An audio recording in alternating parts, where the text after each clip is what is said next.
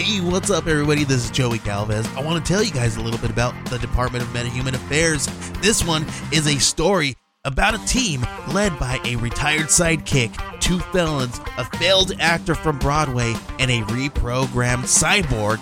But their first mission is to stop the criminals who have robbed a bank, and they will have to set the world at ease. You're going to get 180 pages of entertainment, action-packed awesomeness right here in the first 6 issues in a collected hardcover volume 1. All you got to do is head on over to Kickstarter.com and type in the Department of Metahuman Affairs or DMA and check it out right now. Just want to do a quick disclaimer for this episode. This is going to be the first episode that we've recorded that deals with violence towards children. So listener discretion advised. It might not be for everybody. If you don't want to listen to this one, come back and see us next week. We'll have something. I'm going to guarantee you we'll have something more fun next week than this one, because this is going to be a rough one. So if you want, hang out. If not, we'll see you next time.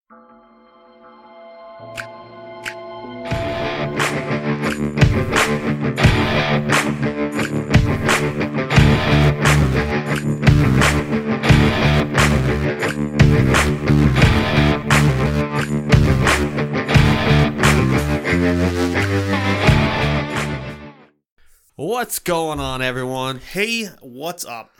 It's another week of the wonderful podcast. Yeah. But before we get into actually talking about what we're going to cover today, hopefully you heard the disclaimer at the beginning of the show.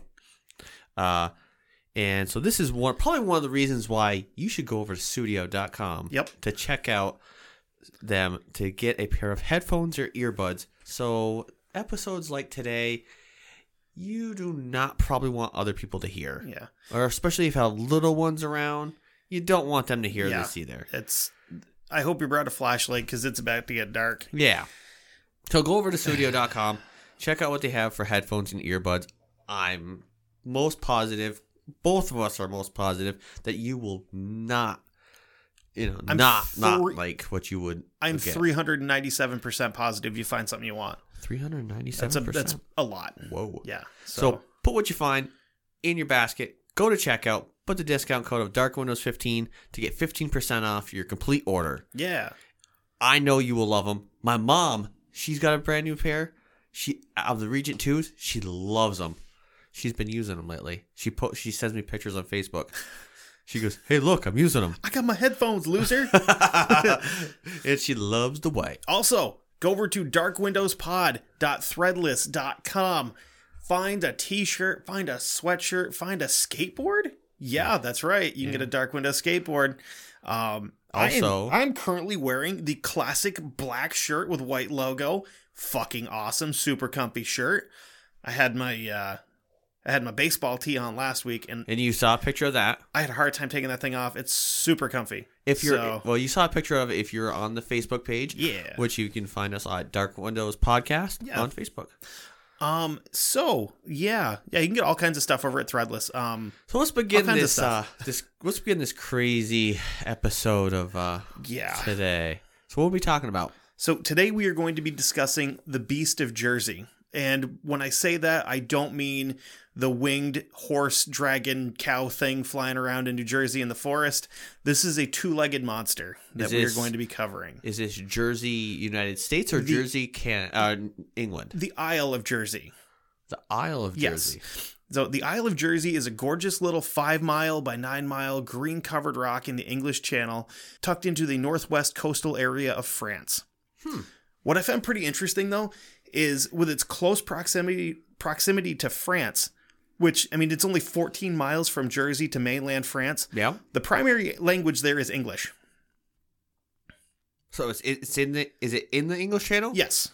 Okay. Yep. Jersey is also the ancestral homeland of one of the most popular cow breeds in the world, the Jersey. Aha. I thought that was actually in Jersey, because isn't there a Jersey, England?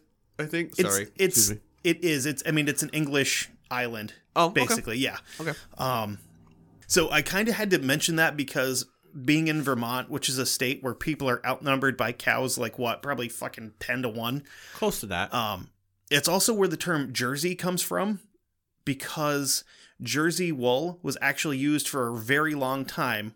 And so like when you have like hockey jerseys or baseball jerseys. Yeah.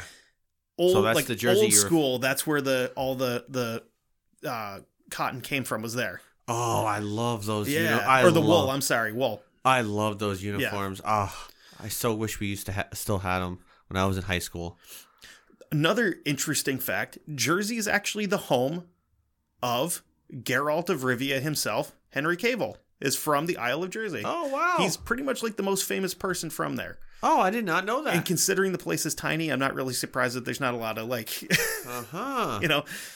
you can actually visit the remnants of a World War II Nazi base that's there as well. Mm-hmm. Considering, again, its proximity to England, this time it's only 85 miles to the mainland.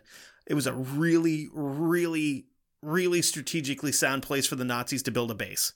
Yeah, because they were in France. Exactly. And they figured it probably a better jumping off point to try to bomb England. Yeah. When they were doing the Blitzkrieg. You can send skips over there and just fucking... Yep. If they wanted to, if they had a large enough force, they could have very easily invaded mainland England from Jersey. So, this Jersey demon. Well... What is it? One more time. One other thing I wanted to mention with the Nazis, though. The Channel Island was actually one of the last places to be freed from Nazi occupation during World War II. The Nazis finally surrendered the island on May 9th of 1945. Oh. So they held out on Jersey for quite a while. Yeah. So 6 years after the Nazis had been removed from the island, the population reached just about 55,000 residents, most of which lived in the island's only big town, kind of, of St. Helier. Considering how tight-knit this area was, nobody saw what was coming. A sexual predator unlike any other of the era. A man in a real fucking creepy mask, women's wig, and a long black coat covered in nails. Wow. The first attack was in November of 1957, when a 29-year-old woman was grabbed from a bus stop in the Mont-les-Abbes area. The man dragged her into a nearby field and sexually assaulted her. He left her bloody and beaten with injuries that would require a hospital stay and stitches, but she was still alive. When the police interviewed her, she said he had what sounded like a fake Irish accent. She couldn't tell him what he looked like since he had something covering his face, most likely like a bandana or a rag or something like that. The next attack took place in March of 1958. The assailant approached a 20-year-old victim this time and threw a rope around her neck and dragged her into a field near the parish of Trinity when she was walking home from a bus stop. In July of the same year, a third victim came forward. The 31-year-old victim described an almost play-by-play recount of the previous attack. Now with 3 almost identical attacks, the police started to link the assaults to one person.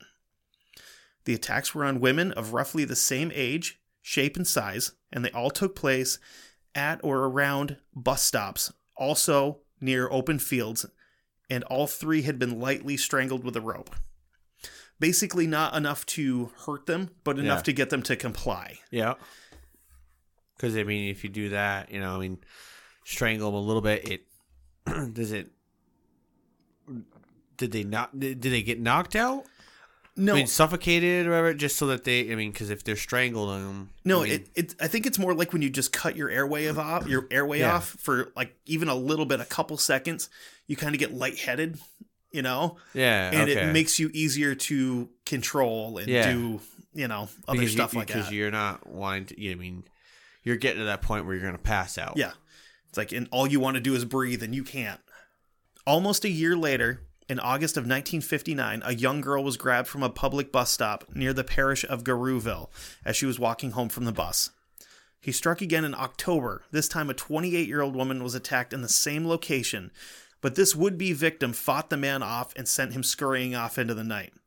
Fucking finally. Yeah. Finally. This woman gave a little bit better description to the police of the man. She said he was in his 40s, about 5'6" in height, average build. She also said he sounded like he was using a fake Irish accent and he had a really musty smell. So that's a new detail, but an old detail at the same time. So he's obviously trying to cover who he is with his fake accent. Yep. So he's not as dumb as, he's trying to cover his tracks a little bit at least. With this woman's report to the police, they began to build a case and connect all of the rapes in the area to one unknown attacker. Thus, the Beast of Jersey was born. The man must have known that the police were after him at this point in time. They were catching on to him. So he changed his modus operandi. And in 1960... Ooh, yeah. That's a $5 word right there. Maybe $10 word for you. I use it all the time, though. Oh, yeah? That's the first time I've heard you use said word. Have you listened to any of our other true crime episodes? Nope. Yes, I've been here. But you were listening so hard that you didn't hear what I was saying. Shut up. I heard them all. So anyway, in 1960, he began attacking people in their homes, which is way fucking scarier than just getting jumped on the street. So he changes his MO. Yeah. From attacking people on the street to breaking into their houses. Yeah, that's like a progression. Yeah, definitely. Because he must have got bored. No, not got bored. Was getting smart because the police were catching on to him. Yeah, but he could have got bored or wanted to step up the feeling because he wasn't getting what he needed from attacking women on the street. So he's like, okay, well, I have to up this, to get this feeling. I think it was butt covering. You think so?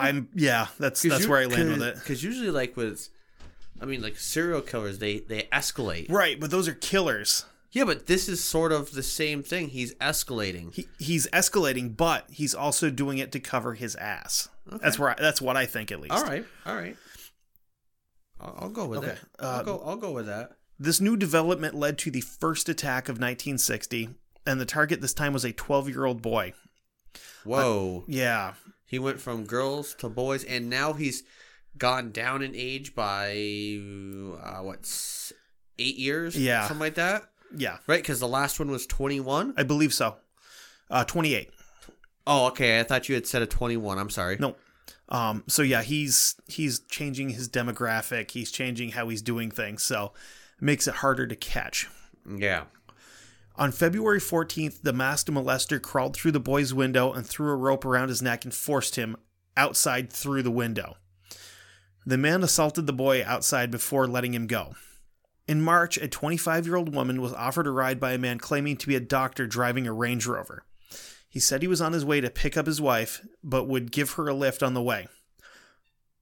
She accepted, and unfortunately, this would probably be the worst car ride she would ever get. On their way to, quote, pick up his wife, the man drove into a field and stopped the vehicle. Within park, he began to punch and slap the young woman in the head and neck and shoulders, just anywhere he could hit her. And then he told her if she didn't do exactly what he said, he was going to kill her. He rolled her onto her side and tied her hands behind her head and dragged her from the car and threw her down in the muddy field and raped her. When he was finished, he dragged her back and put her back in the car and drove away.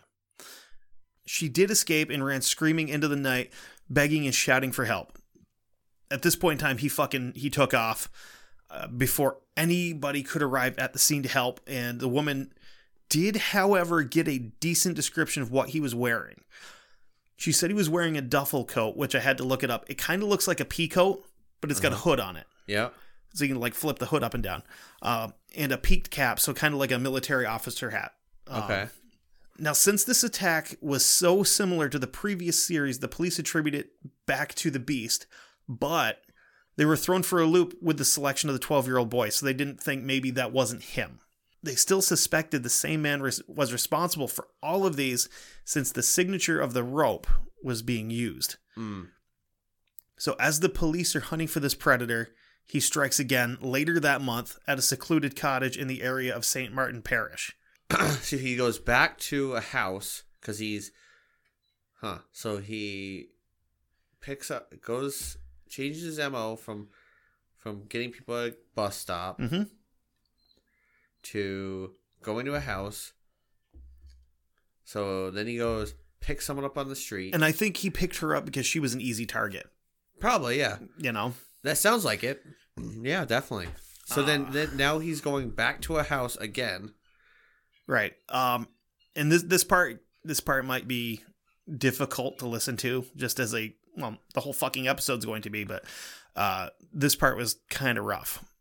At 12:30 at night, a 43-year-old mother was awakened by the phone ringing. When she picked it up, she heard a click on the other end. She didn't think anything of it. Maybe somebody had the wrong number, whatever. Yeah. Just, instead of saying, "Oh, I'm sorry, I have the wrong number," just hanging it up. So she goes back upstairs and goes to bed. About an hour later, she wakes up. This time, it's an odd sound. She walks quietly down the stairs to investigate, and she saw a light going out into the living room. As she quietly walked down the stairs to investigate, she saw the lights go out in the living room as she reached the bottom of the stairs. As she stood there listening, she heard someone moving around in the living room. She makes her way over to pick up the phone to call the police and realizes the lines have been ripped out of the phone. So this is starting to turn into a fucking horror movie. Yeah, definitely. Yes, definitely horror movie-esque. I could almost see her picking up the phone and like hitting the plunger and being like, "Why the fuck's this not working?" Yeah, because at that time it's not because you had what probably a rotary phone or push button. Yeah, at least. So just as she hangs the phone up, she hears a man's voice come from the shadows. He told her if she screamed or made a sound, he was going to kill her. He steps out of the shadows, grabs her, and demands money. She stood there, absolute fucking panic, because she hears the footsteps coming downstairs behind her. When the woman's 14-year-old daughter entered the room, the man fled the cottage. The mother ran to a neighboring farmhouse to try to get a hold of the police. When she returned, she found her daughter laying on the floor, crying, with her hands bound behind her, and red marks on her neck from a rope. So he got out of the house. Ballsy motherfucker. Yeah, he leaves the house. Mom goes to get help. He comes back in and attacks the daughter. Kind of like a diversion, basically. Yes. Because he's like, okay, well, okay, I'll take Mom. He's like, okay, I'll take her. Oh, someone younger. Yeah. Okay. Oh, she's gone. Oh, I'll go back for her because she's an easier target. And it wasn't even a diversion. This was like an absolute, like, perfect opportunity for him because he's like, oh, Mom left. Well, guess what? Well, I mean, not so much even a diversion. Like, it's basically a opportunity, not wasted. Yeah, basically, yeah. Because, I mean, that's, opportune time. And, of course, when the police got there, after she had gotten a hold of them, both of them were so shaken up that neither could give a useful description to the police. I mean, understandably. Yeah. Over the next 12 months, he struck 5 more times. Yeah. His new full-time MO was breaking into houses, abducting and assaulting children and young teens. During 1960, at least 3 of his victims got a really good look, and they all described the same thing. A man wearing a horrifying white rubber mask with a wig stitched to it. I'm going to post some pictures of this mask, because to be honest with you, I didn't know what I was getting into with this guy, because all I saw was the mask and the coat, and I was like, oh, that's fucking crazy looking. I want to talk about this guy. Yeah. And now I regret it. Now you're like, fuck. Yeah. That was not such a good move. Yeah, no. It's weird because it almost looks like a precursor to the Michael Myers mask from Halloween, except with like a weird black wig stitched to it. Yeah.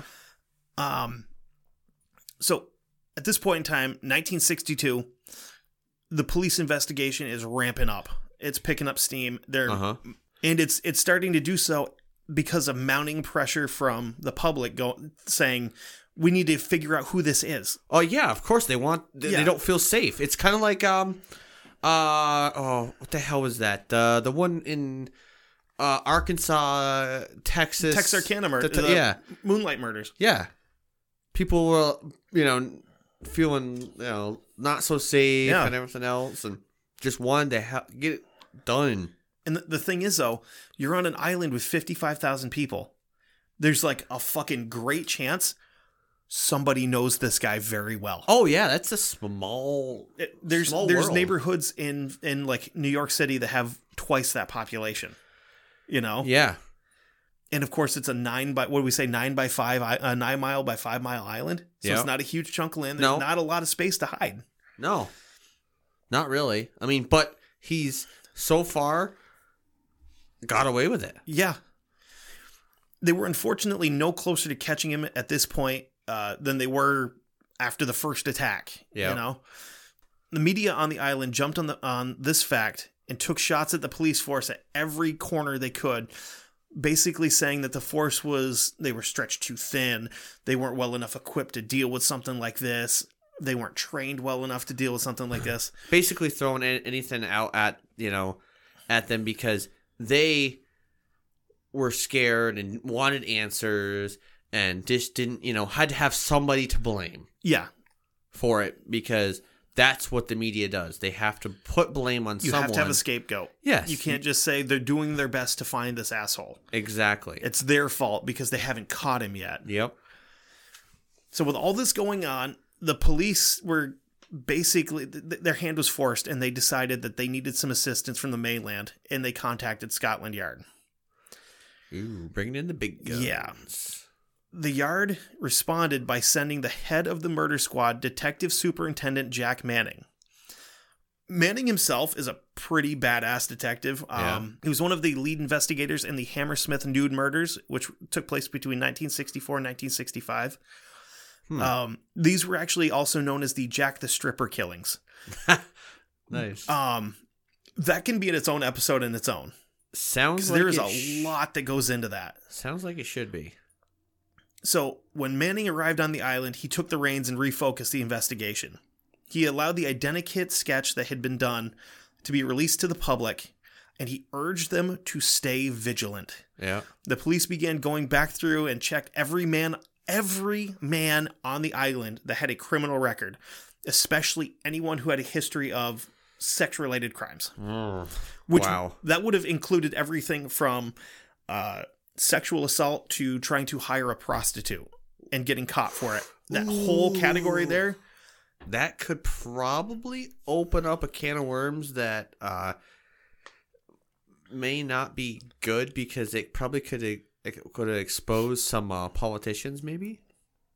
Yeah, but at this point in time, fuck politicians. You got a true. Rapist on the loose, then you want this motherfucker dead. you want him gone. Off the streets, not to, to be around anymore. Right. And this is where it gets real intense because not only did they open up all these other criminal cases, they also ordered every male on the island to report to a police station and do fingerprinting to help kind of like narrow down narrow them down and be like, okay, so your prints don't match. You're not a suspect. Fine. Cool. There was only 13 men who refused to do this, which was well within the law at the time. So they could just say, no, I don't want to. And let me guess. One of those was our fuckbag is probably one of them. Yeah. Under the supervision of the detective superintendent, the investigation soon focused in on a group of 30 men. One of the prime suspects was 45-year-old Alphonse Le Gastrellet. Alphonse was a farmer and a fisherman who was in the right age range, and he was well known to roam the alleys and laneways on the island wearing a dirty old raincoat with a section of rope fashioned into a belt. Shit's not looking good for our buddy Alphonse right now. No. Because you kind of look like suspect number one. You're definitely possibly the perp. Spoiler alert, he's named as the primary suspect. People on the island start getting a little pissed off and hostile towards him. When he was brought in for questioning, he was released after only 14 hours due to lack of evidence. Even though he was released, his clothing was still taken and sent to a crime lab at Scotland. Scotland Yard. Scotland. Good old Scotland Yard. So his clothes were still sent off to the crime lab at Scotland Yard. Yep. Alphonse ends up leaving the island in 1961 after a group of people who thought he was still, who were like, no, you're the guy. Yeah, Even though they said, no, you're the guy. They burned his house to the ground. So he's like, fuck this. I quit. I'm not playing ball anymore. And he left the island. Wow. The police had begun to build a much stronger view of the MO of the beast, and they'd started connecting attacks even further by coming to a few new conclusions. They figured he must be really familiar with the island, especially the eastern half of it.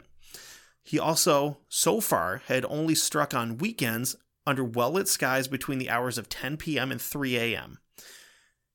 They also figured that he had premeditated most of his attacks, considering he always brought his own equipment with him.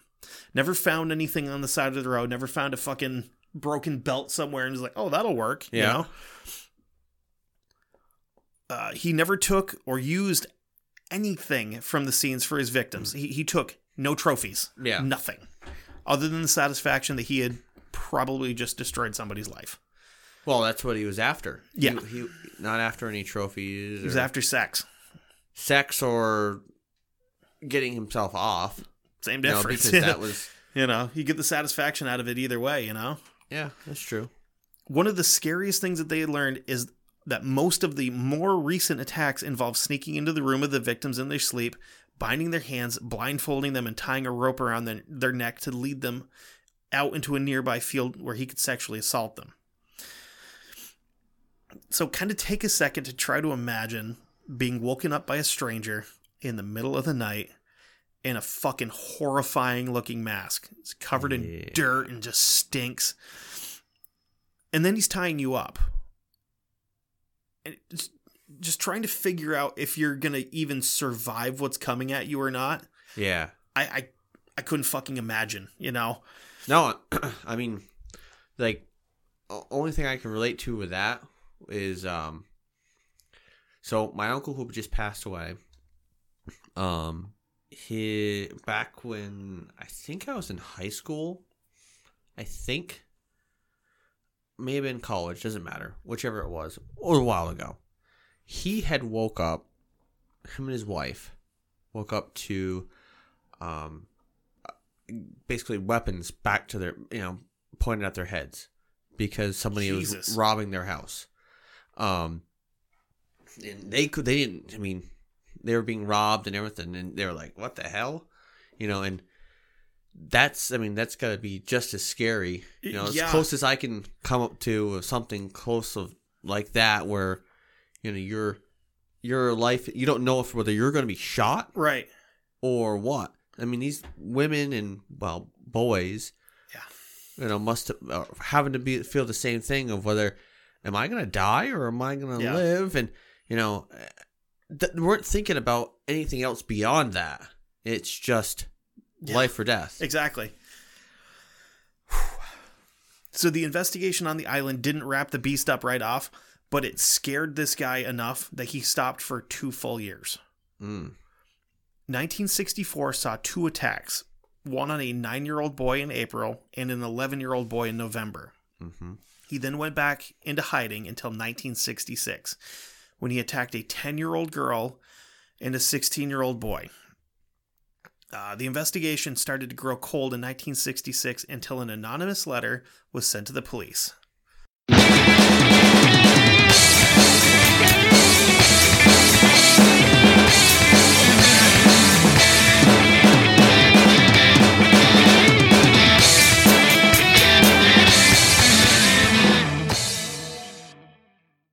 The Dark Windows podcast is brought to you by The Great Courses Plus. The Great Courses Plus is a subscription video on-demand service with thousands of in-depth videos taught by the world's greatest professors. You'll always have something fascinating to learn about. With categories ranging from history to travel, there's something for everyone.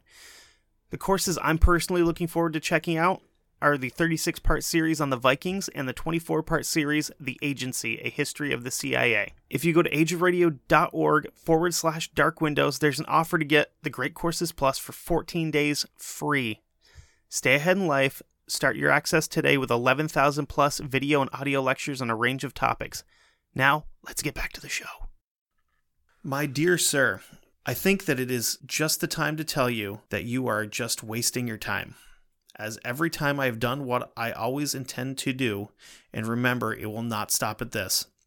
I will be fair to you and give you a chance. I've never had much out of this life, but I intend to get everything I can now. I've always wanted to do the perfect crime. I have done this, but this time, let the moon shine very bright in September, because this time it must be perfect. Not one, but two.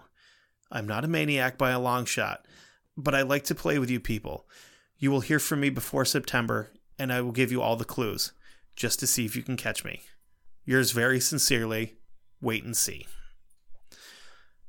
What the? He's playing with fire. Yeah, who's that sound like? Couple of guys. I don't know if you've ever heard of him, like maybe the Zodiac Killer or Jack the Ripper. Yeah. You know? Oh, yeah. Maybe like the world's biggest dickhead, Dennis Rader, the BTK killer, who liked to fucking write letters to people too. Oh, yeah? Yeah. He definitely... So we quite clearly have a twisted, screwed up, darkly minded individual here who thinks he's uncatchable. Yeah, that's always their first mistake, I think. But the thing that you're not gonna be caught. The thing is, though, where it's different is Jack and the Zodiac got away with it. The Beast of Jersey didn't. The police took this letter as a possible prankster just trying to have some fun with them. Yeah. True to his word, the Beast struck again in August of that year. They heard from him before September. One night, while stalking the streets near Trinity Parish, he attacked a 15-year-old girl in what would be a carbon copy of just about every other attack, except for one new feature. This time he left long, parallel, evenly spaced scratches down the girl's torso. I couldn't find anything about what he may have used, but my first thought would be maybe some kind of a small, like almost like a garden rake, like those little like metal ones.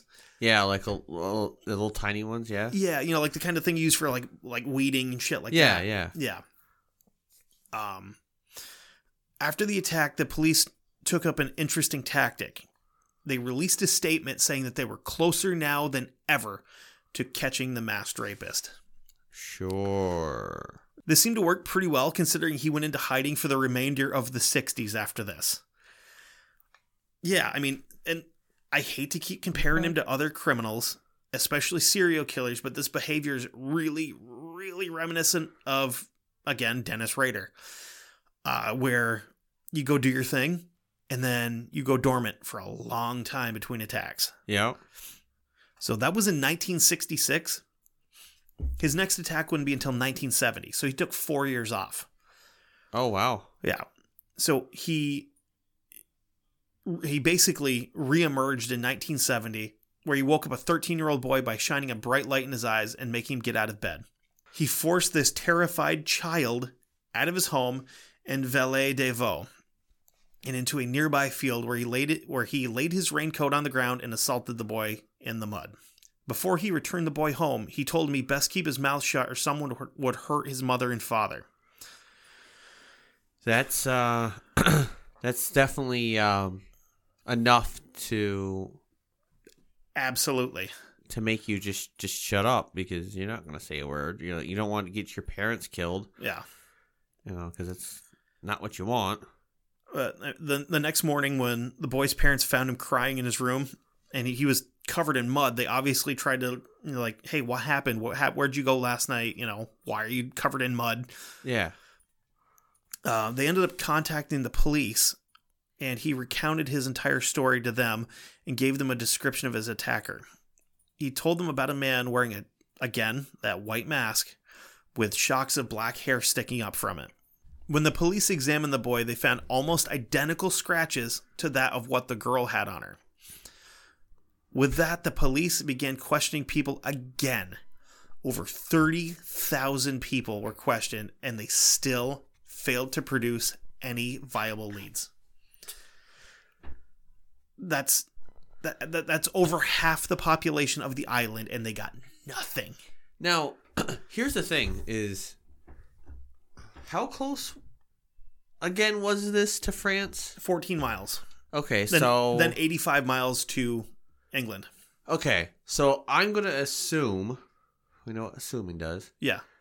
That devil's advocate, there could be a possibility that he may not be from the area. Right. He could be from France. He's taking a ferry across. Each time. Yeah. So... Or maybe he has a boat, he's making his way back and forth. Yeah, and then, I mean, how are you going to stop, how are you going to know that? You literally have to catch him in the act to catch him. Exactly. Which is exactly what happened one night in 1971. At 11:45 p.m. on the night of July 10th, 1971, officers Ted McGinn and John Riseborough were sitting in their cruiser at a red light when a Morris 1100 saloon ripped through the intersection, running through red lights. They hit the lights, give chase. Over the course of the chase, the Morris sideswiped cars and drove up over sidewalks before the driver crashed through a hedgerow and came to a rest in a tomato field. All three men exit their cars, and the officers give chase, this time on foot, through the field. After a short chase, one of the officers fucking rugby tackles this guy in this muddy old tomato field. Yeah. There was a very, very short but very, very intense struggle, and they ended up arresting him. I'm not in favor in any way of police brutality, but I hope they beat the fuck out of this guy. Like, knees to the head, just beat the shit out of him. Well, I mean, at this point in time, they probably wouldn't have, because they wouldn't really know. No, but I hope. One of them just slipped and elbowed in the fucking head or something, Yeah. When the officers got him to the station, they got a really good look at just how he was dressed. He wore an old, musty raincoat that had inch-long nails protruding from the lapels and shoulders. So, this is pre-punk, but kinda. Like the fucking nasty old coat with spikes and shit sticking up out of it. He also wore cloth wraps around his wrists that were studded with nails. Again, whatever. So he told them the reason he was speeding is because he was, quote, running late to an orgy, which the police thought was a little weird, but that's nothing compared to what they end up finding in his pockets. But it's the 70s. Yeah. So, I mean, so now, okay, so I'm just thinking, because, about the whole, talking about the nails and all that good stuff. Those could be them from what are causing the marks. Ding, ding, ding. We have a winner. Yeah. That would be my guess. Yeah. Because he didn't have those before. No. I don't think the nails showed up until you started seeing the attack on that girl where she was scratched up. And then the little boy that was scratched up. I think that those were the first two where the nails were there. And it kind of makes me wonder, what the hell was... Why would he do that to his coat? Yeah, it kind of like, a whole like progression thing. I mean, does it try to like, are you trying to make yourself look scarier? Yes, or something? Absolutely. I think it has a lot to do with intimidation. Because you got this terrifying mask, and then you're covered in fucking nails. Yeah, I mean, that's scary as shit, especially if you're a kid. True. Very true. So, as they're going through his pockets, they find a flashlight that had been modified to produce a more concentrated beam. So basically, he had taped off part of the lens, so you're only getting a beam like right through the very center. Yeah. A wool cap, several empty cigarette boxes, and as they keep going, it gets worse. Okay, I mean, they find 2 lengths of cord, a large roll of duty tape, which I'm guessing is kind of like duct tape. I'm not sure what duty tape is. A black wig with spiked hair, and the notorious mask rolled up and stuck in his pocket. Under interrogation, he danced around the police questioning, sometimes flat out refusing to answer and telling them, "Prove it. Prove I did something wrong." When asking about the clothing, he didn't give them an answer, and he told them he had borrowed the car so he wasn't noticed on his way to the orgy. So, obviously, we don't want people to know that I'm out sneaking around and being a fucking weirdo. Yeah, I tried to look up what duty tape is. Yep. And all I got was heavy duty tape. Is it kind of like duct tape, though, or? Well, I mean, heavy duty tape. That's just heavy tape. I mean, but I don't know what duty tape is. I have no idea. Yeah, I mean, maybe somebody from one of our listeners. One of our English listeners might know what duty tape is. I don't know. Yeah, hopefully, they'll know. So he went on to explain that the nails were there, kind of like as a deterrent against anybody that might attack him. Human porcupine. What? Hold on. Yeah. What? Well, I've got to put these nails on my coat in case somebody tries to attack me. Like, okay, that works for fucking mountain lions, not people. Okay. I don't understand still, but... All right. Go ahead. The officers noticed that he had some marks on his face, and when they kind of they were trying to rub them off his face, they realized they're adhesive marks from tape. Oh. So... Another part of his disguise. Yes. The dirty bastard. Well, no. It's because he had taped the mask to his face. So if somebody were struggling, they couldn't pull it off easily. You know? Smart move. When asked for his name, he responded, Edward Jean-Louis Pasnel. He was a 46-year-old native of the island of Jersey and a well-known building contractor. Who's that sound like? Yeah. Who had done work cocksucker all across the island. Not just him. There's another one that we haven't talked about yet that was a fucking serial criminal / contractor. Fat boy. Fat boy. Yeah, Gacy. No, sorry, just because you said, yeah, fat boy. Fat boy. So they put him in a cell overnight and raided his home.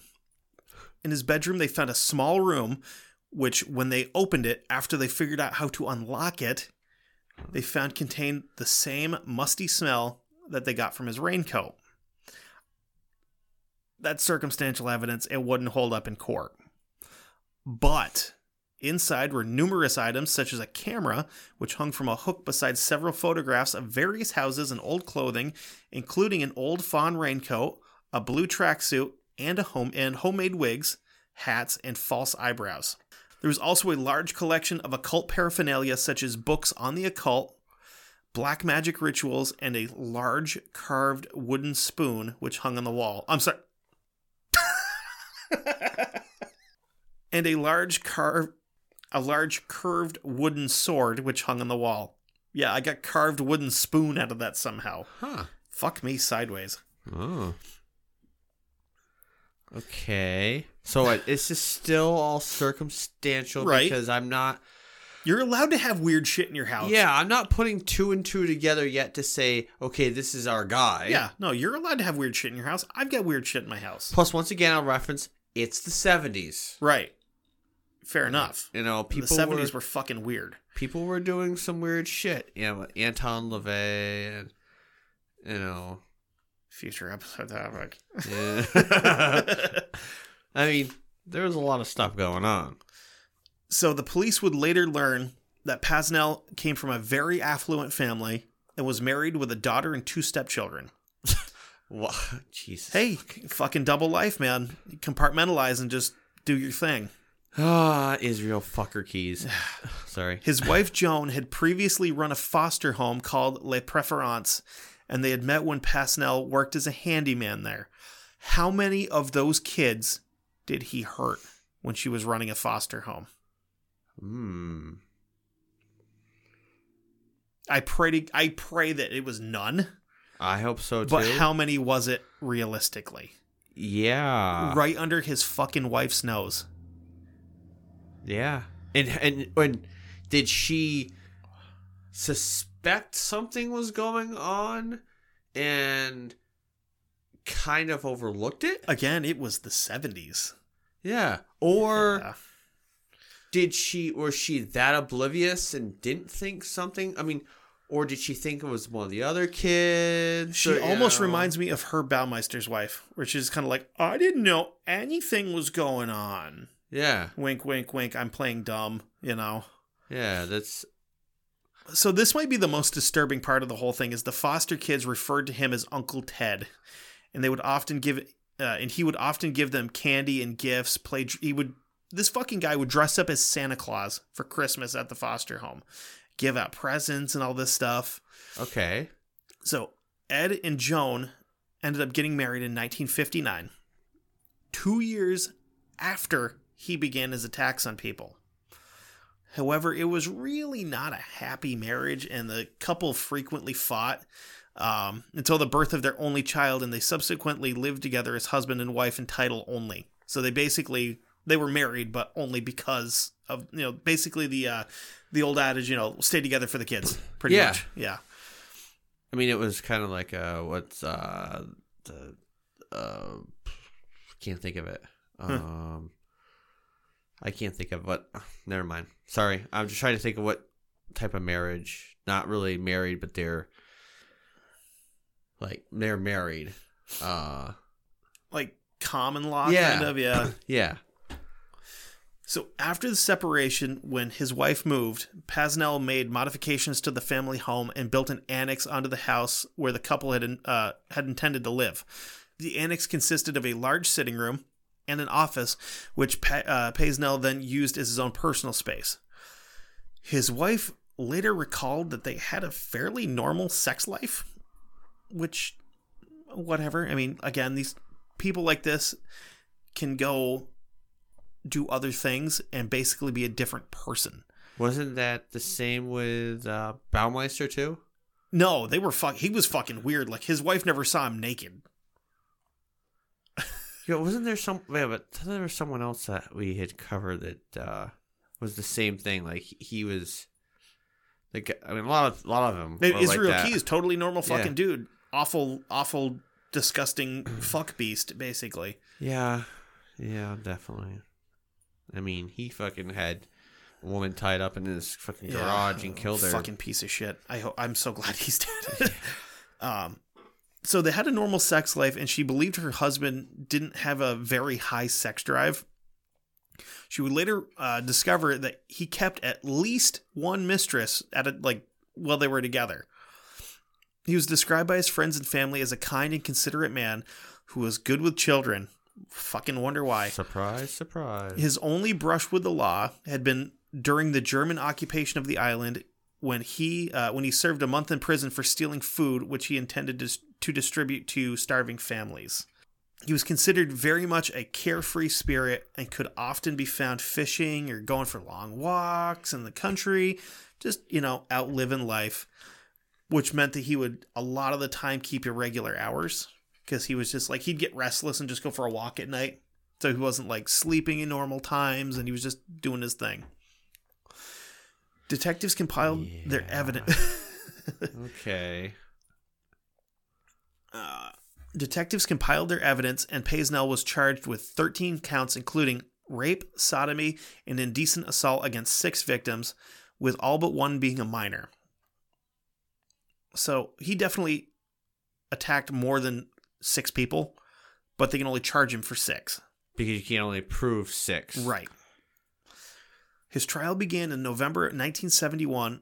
His defense counsel were wise not to enter a plea of insanity because of the amount of planning involved with the crimes. Because if you go, I'm going to say that my client's crazy, and the judge is going to go, he's clearly not crazy because he planned all of this shit out. It was premeditated. Exactly. You can't be insane and premeditate murder. Yeah. I mean, you can, but not in the eyes of the law. No. Which is unfortunate. In an attempt to throw off suspicion from himself, he affected an Irish accent and would often leave cigarette packets at the crime scene. He didn't smoke, and he wasn't Irish. So he would use this fake Irish accent again during his crimes, and he would leave empty cigarette packs. So they're thinking, okay, we're looking for an Irish guy who's a smoker. Yeah. So he's smarter than the average crazy that would be able to get an insanity plea. Which, I mean, that could also be a way to get off of out of the crime because, well, you found he doesn't speak Irish, and he doesn't have an Irish accent. He doesn't smoke. Yeah. So how can you prove that it's him? How do you know it's him if he doesn't have an Irish accent? Yeah. Well, something that kind of threw a giant wrench in the works for him is that some of the photographs that the police had found in his house of the other houses were the houses of some of his victims. Oh. Which means he definitely planned this. You're fucked. Yeah. So he would target a specific house, learning the route of the occupants and the layout of the home. Yep. Knowing exactly where to go so he did not disturb the parents as he made his way to the children's bedrooms. He kept the photographs as trophies of his crimes and was revealed to have an obsession with black magic. Who cares, black magic? Yeah. Pesnel identified with the 15th century French lord Gilles de Rais, another future fucking episode, who was found responsible for the serial murders of approximately 140 children who were horribly, brutally killed during alleged black magic rituals in an attempt to invoke a demon known as the Baron. In fact, Pesnel believed himself to be a descendant of de Rais. Of course. And would often mention witch covens, curses, and his involvement of black magic when he was asked about his motivations. So, does he actually believe that? Or is he, again, trying to throw them into thinking, okay, this dude's fucking crazy. We can't... Oh, no, this motherfucker believes it. I guarantee it. He's full-heartedly, like, believes it. I just... that's just my... I'm sorry. He seems pretentious enough to think that he is from some fucking royal lunatic. Yeah. You know? And if you see pictures of this guy, it's weird. He just looks like the average dude that you'd see, like, walking into a fucking grocery store or something. Well, don't most people that are... That's the thing, is... Most serial killers just look like normal people. I mean, only Richard Ramirez looks like a fucking psycho. Yeah. It's like you don't realize that it's not an actual person. It's a monster pretending to be people. Richard Ramirez is the only one. But it's because Richard Ramirez looked like fucking Satan. Which, actually, no, there's another guy that we're going to talk about at some point in time who is visually crazy. Oh, okay. He's visibly crazy, yeah. So the evidence that was piled against him, absolutely overwhelming. The mask, the coat, the nails, all the reports and the descriptions. There's no way he's getting out of this. I mean, at this point in time, his lawyers just got to say, yeah, bud, you're fucked. Yeah. You know, we can get you this at best, but yeah, you're screwed. Sorry. Another thing that really hurt him was the fact that when they brought in a handwriting specialist to compare his handwriting to the handwriting of the letter, he said they matched. And then they had his wife look at it and went, yeah, that's his handwriting. So. And who else would better know than his wife? Right. Because she's probably seen it once or twice. Exactly. On 29th November, I had to write it that way. Because that's how they would have wrote it. Exactly. So on 29th November 1971, the court deliberated on his fate. And within 38 minutes, the verdict of guilty was reached against Edward Pesnel on all 13 charges. Whoa. Yeah, that's a quick one. Yeah. He was taken back to his cell to await sentencing, which came 2 weeks later when he was handed a 30-year prison sentence. What? 30 fucking years. How this piece of shit only got 30 years, I can't fathom. How they didn't just take this guy behind the courthouse, tie a rope around his neck, and shoot him in the fucking teeth. Because I guess throw him in a dumpster. Call it good. I guess it holds different attributes because he didn't kill anybody. And don't take this the wrong way. It's also Europe. You know, they do things differently there. Yeah. If this guy had done this here, he'd have been on fucking death row. He would have got a life sentence. Well, I don't think he would have been in jail for a long time. Well, here's the thing. If he had done this here, he wouldn't have made it out of prison. He would have been fucking dead within a month. Another inmate would have found out, oh, you hurt kids? And they would have killed him. Yeah, you're dead. Yeah, like no questions asked. Yeah, they would have found him fucking, you know, he's dead somewhere. He's gone. Yeah. he would have been the one that would be in solitary, or he would be confined somewhere where nobody could get to him. Yeah. Just because of what he did. Yeah. I mean, hell, even strange enough, in our local little prison, I've been in there once. Our adult daycare center? Yeah. Well, I was in there one time, and there was I don't know, saw some people. I'm like, what are these? Just, guys, like, holdover type area, just where they, people waiting on things or whatever, or they just committed a bad enough crime. And they're like, yeah, well, one of them, he just can't be around everybody else. Yeah. I'm like, oh, he did that bad, huh? Because, I mean, let's be real. The prison in Rutland is mostly, like, drug offenses. Drug offenses, maybe. Maybe a domestic here and there. Yeah. But mostly drugs. Maybe a murder. I mean, I know there was one guy that's in there that, well, I still don't believe he did it, but who am I to say? Yeah, we'll leave that one alone. Yeah, anyway, we'll move on. Pasnell stood next to his attorney when the sentence was read. Absolutely emotionless. Nothing showing on his face. He was then brought to Winchester Prison. In November of 1972, he appealed his conviction and sentence, but was unsuccessful, thank Christ, and was returned to the prison. Wow. During his time in prison, he was considered a model prisoner. He was released in 1991. Very briefly, he returned to Jersey. His stay would not last long because the local sentiment toward him was still strongly negative because of his crimes. Yeah. Obviously. Duh. Because, it's still fresh. I mean, it's 30 years later, it's still fresh. Don't matter. Yeah. You're still a piece of shit. Once a piece of shit, always a piece of shit. Don't matter. Yeah. So he ends up leaving the Isle of Jersey, and he would spend the rest of his life on the Isle of Wight, where he would die of a heart attack in 1994. Oh, poor motherfucker. Sorry. The fact that this guy got to die a free man makes me fucking incredibly, uncontrollably angry. Yeah. There is no way this guy shouldn't have been in a concrete box until he was fucking dust for what he did. And he got to die a free man. Yeah, because, I mean, he robbed those children and, well, adults, women. Yeah. Of precious, I mean... He destroyed their lives. Yeah, because, I mean, they had... having relationships probably was hard as hell. I couldn't imagine. For some of them, for a long, long time. I mean, the therapy they had to go through, I guarantee was tremendous. Yeah, This guy should have been beaten to death. Yeah. In the middle of the fucking street for the public to see. Dead. Sorry. Yeah.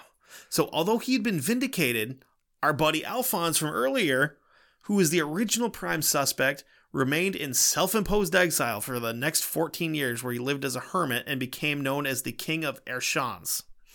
He remained there until 1975, when he finally returned to Jersey and settled in a single room in a cottage in Dumar Street, St. Helier, where he lived in extreme poverty until his death on June 3rd, 2012. Which is unfortunate, because the poor bastard didn't do anything. He didn't do a fucking thing, but, you're being persecuted because somebody else was an asshole, and you matched the description a little bit. Yeah. So let's add him to the list of fucking victims who had their lives destroyed by this piece of shit, too. Meanwhile, there had been unsubstantiated rumors that Pasnell was directly involved in the child abuse claims committed at the notorious Jersey children's home, Haute de la Grenère. The independent Jersey Care inquiry would reveal that he was a regular visitor there, and former residents recall how he would prowl the halls and the rooms after creeping in through the windows wearing his raincoat and gloves. So this piece of shit used to not just go into people's houses. He went into a fucking children's care area. Basically like an orphanage. Where these kids don't have anybody that actually gives a shit about him. That would listen if he did anything and they'd said anything about it. Yeah. He's a fucking monster. He earned his nickname. Fuck him. He was suspected of using chloroform to render kids unconscious and remove them from their beds and abuse them in the way that he preferred. It was also suspected that he would regularly visit La Preference, which is the foster home that his ex-wife ran. Yeah. And do the same thing there. So they think that a lot of the time when he was on his little hiatuses, he was still doing it, but he was going to these homes for kids that basically nobody wanted and doing it there. Yeah, because so they don't think he ever actually stopped. They think that he just took a break from his public crimes and started doing it in private, where nobody cared. Well, I mean, to kids that nobody cared about, right? I mean, so that didn't matter, to the general public. So what's the difference? I mean, these are unwanted children. Yeah. So fuck it. Pretty much. Who cares? I mean, if something happens to them, who's going to believe them? Exactly. It's like homeless people or prostitutes when they get murdered. Nobody gives a fuck. It's just one less statistic the police have to deal with. Exactly. One less arrest we have to make. Yep. One less, I don't know, I want to put it proper, but yeah. Anyway, we know where you're going, Yeah. So, despite all these allegations against him, he was not included in the initial inquiry about the sexual abuse at these two places, which would become known as Operation Rectangle. Police investigators concluded that there was no firm evidence which connected him to any instance of sexual abuse committed at the homes, which came under the parameters of the investigation. Uh-huh. So they didn't have any evidence, but they still had a suspicion. During these findings, it is believed by some that Edward Paisnell committed many more crimes than anybody had actually suspected or that he had been convicted for. Oh. There were possibly upwards of hundreds more people that he attacked. Yeah. Than were actually reported. And there is still, there's still a legacy on the island of what he did. And I can guarantee you, I can fucking promise you, people probably to this day don't let their kids outside after dark by themselves. Oh, I couldn't fucking imagine being living in that much fear of somebody like that. And this one made me angry at myself because when I first found it, I was like, I found a fucking top 10 list. Yeah. Top 10 criminals that wore masks. And I was like, whoa, that thing's fucking crazy looking. Let's check that out. And by the time I got into it, I was like, I'm too deep in. I've got to finish. And I kind of regret that one. Yeah. But again, the fact that this guy got to die free. That doesn't. It's fucking impossible. It's Yeah,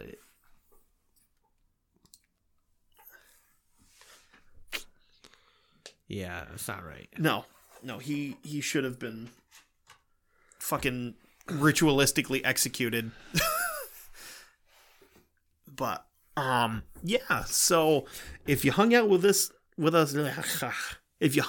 for this one, we appreciate it.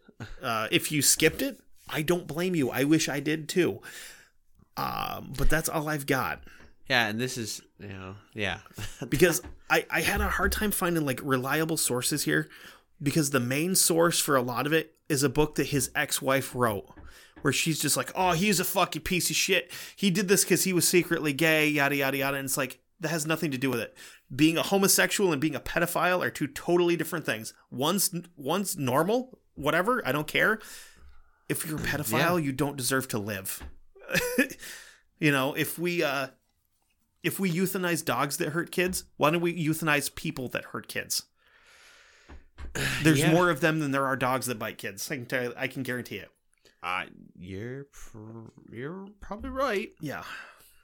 It's definitely that's definitely a case. I mean, he I don't know. I'm trying to this kind of trying to make sense of it. Yeah. And he can't because it doesn't make any. He was smart to an extent, but he overplayed his game. Yes, absolutely. And it just it's disgusting as shit. Yeah. You know, it's the only way I can, say it. It's disgusting. It's just a piece of shit that, yeah, he was mentally unstable in a sense. Right, but he wasn't crazy. No. There's a difference. Yeah, definitely. But this ended the same way as so many other, serial crimes do, by making a mistake. A simple fucking mistake. If he had stopped for the red light, would he have gotten caught? No. Not as soon. He may have not got caught at all. At all, exactly. It's because he made one dumb fucking mistake. I mean, it ended it. He may have not. I mean, how long could he have gone? I mean, for a long time. Oh God. Until what? Maybe the 90s. He could have easily continued into the 90s. Maybe. I mean, because but DNA testing would have caught up with him. Right. Eventually. Yeah. Eventually. I mean, but it's saying DNA testing. I mean, I don't know what exactly what point, but I mean, because I'm not in tune with when DNA testing and all that stuff came about. But I believe it's the late 80s, early 90s, somewhere in that neck of the woods. Well, I'm probably wrong, it probably was but then, but it wasn't really perfected until probably the 90s or whatever. Yeah. So, but he could have gone until the 90s and got caught because. Yeah, but how many more countless lives would he have destroyed in that period of time? Oh, give him another thousands. Give him another 20 years? Fucking Christ. Thousands. Yeah. And who's to say he actually stayed there, Who's to say that he didn't continue doing this elsewhere and just didn't get caught for it? True. He may have gone somewhere else and, to the other place he went to. Yeah, the Isle of Wight. After and continued on and... it's just he was probably more careful, about how he did what he did. Well, anyway, let's stop talking about this fucker. Okay, so the Isle of Wight is southwest of London, and it's really, I mean,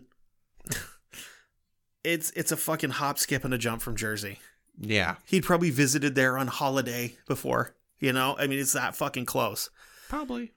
But, yeah, I'm done with this piece of shit, and I'm glad he's dead. I just wish he had died a violent, gruesome death, got hit by 3 fucking trains at the same time. He was in the middle of a train crash where they hit each other head on.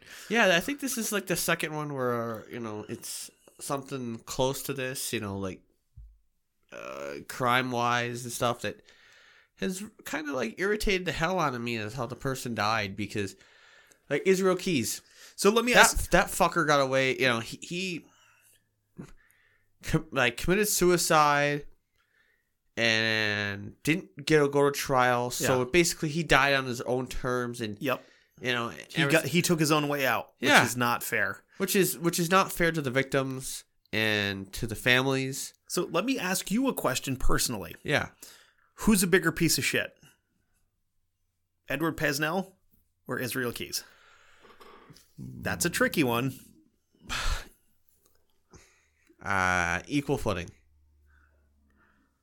Yeah, I don't know. I think Israel Keys was because he was so goddamn cocky. Right. Israel probably would not have been caught. I don't think he would have. He probably would have been still killing to this day. Yeah. Because nobody was going to catch him. Nobody knew about him. And nobody knows how many people he killed. Yeah. And how he did it was pretty much one of the perfect crimes. Yeah. This dumbass, to me, well, he would have got caught eventually. To me, Pesnell is worse because it was to kids. It was to exactly. kids. He was. I mean, yes, he attacked adults, but he attacked mostly children. Yeah, and like, there's a spot there where you're just like, you are the worst thing that has ever fucking existed because you're intentionally hurting a child for your own pleasure. Yeah, that's that. And there's just like, that doesn't sit well with me, ever. And I had a hard enough time when. I mean, if that sits well with anyone, please go see a fucking doctor, because that's a problem. I mean, I had a hard enough time with talking about the Yellow Deli, that whole thing, and I was that cult thing, and that really was rough. Yeah. But that was child abuse on a different level, where that was. But it's still attacking children, and I kind of. Yeah, it's not right. No, it's not. I'm so glad that. Full disclosure, when we took our little break, I started working on this episode like probably 3 days into that break, and I finished it about a week later. And it's been in my fucking brain for that long. And I'm just like, I want to talk about this to get it out of my fucking head so we can move forward. Yeah. Well, yeah, and you've been saying that you want to get it out of your head and out of your brain. And you're like, yeah, okay. I'm like, no, please. But I really didn't want to talk about it. I was just like, please, yeah. just let me get this off my fucking chest. I just was like, I really would rather not discuss it. Yeah. Because I just don't want to talk about. Right. But that's something that I kind of wanted to do when we came back, is I wanted to find a couple of topics that nobody or very few other shows have talked about. Yeah. And I had a hard time finding anybody who had mentioned this guy in a full episode. Yeah. So I was like, not necessarily him deserves to be talked about, but the story of what he did to these people deserves to be told for their sake. Exactly. And everything that I found, if I found any names, I kept it completely anonymous. I took out a lot of the more uncomfortable details to talk about, because there was some spots where they went into detail as to what he was doing to these people. And yeah, that's not. I didn't want to talk about that, because that definitely would. Would definitely require a pair of headphones. Yeah, I would have fucking holes in my walls if I'd gone into the full detail. I would have punched holes in my walls just out of sheer frustration of starting this fucking topic. So, yeah, you want to talk about? Yeah, you want to talk for a minute on headphones? Yeah. This is definitely like I said before at the beginning of the podcast. This is definitely one of those ones where. You don't want to have a pair of headphones or earbuds to listen to the podcast on, because you don't want other people to hear this. So go over to Studios Sweden, or go to studio.com and check out all of the selection that they have. Find what you want, put them in your basket, go to checkout, put the promo code of DarkWindows15 in to get 15% off, because, well, we love you. Because we do. And, and if you want to reach out to us, you can find us on Facebook. We're at Dark Windows Podcast. We're on Instagram at Dark Windows Pod. Twitter at Dark Windows Pod. You can email us at Dark Windows Pod. Kevin keeps thinking I'm going to forget it. Because you always do. That's true. So you can email us at darkwindowspod@gmail.com. Hell, I'm on the Facebook. I'm Kevin Heyer, and Kevin's Kevin Carlton. I am Kevin Carlton. So, I'm not going to say I'm the only one, but I'm in my own head the most important one. Whatever. You can think that. I can. And I will. And other people might back it up. So yeah. Fuck you. Yeah. Anyway. So. Oh, also, darkwindowspod.threadless.com. Go buy a t-shirt or something. Yes. Or something. We got t-shirts. We got stickers. There is like wall art, which I don't know why anybody would want our bullshit as wall art, but just get a t-shirt or like a tank top or a hoodie or something. Yeah, just go fucking wild. It's awesome. You can do it with either the logo in white, like the shirt that I'm currently wearing, the classic black with white logo. It's sexy. Or you can do the logo in black and put it on a white shirt or an orange shirt or fucking whatever colored shirt. Just don't put it on a black shirt because that doesn't make any goddamn sense. You can't read it. You want a plain black t-shirt? Just fucking go buy one. But yeah, so yeah, that's what we got. So with that said, thank you for listening to our sales pitch for our bullshit. Good day. Yeah. We could kick ass on Shark Tank. Just be like, hey, we got fucking t-shirts and a show where we talk not so good about stuff that we think of research about. Give us money. Thanks, Mark Cuban. You're the best. We out. Bye-bye. Anyway, just because you can't see out into the dark doesn't mean that the dark can't see into you. Bye-bye.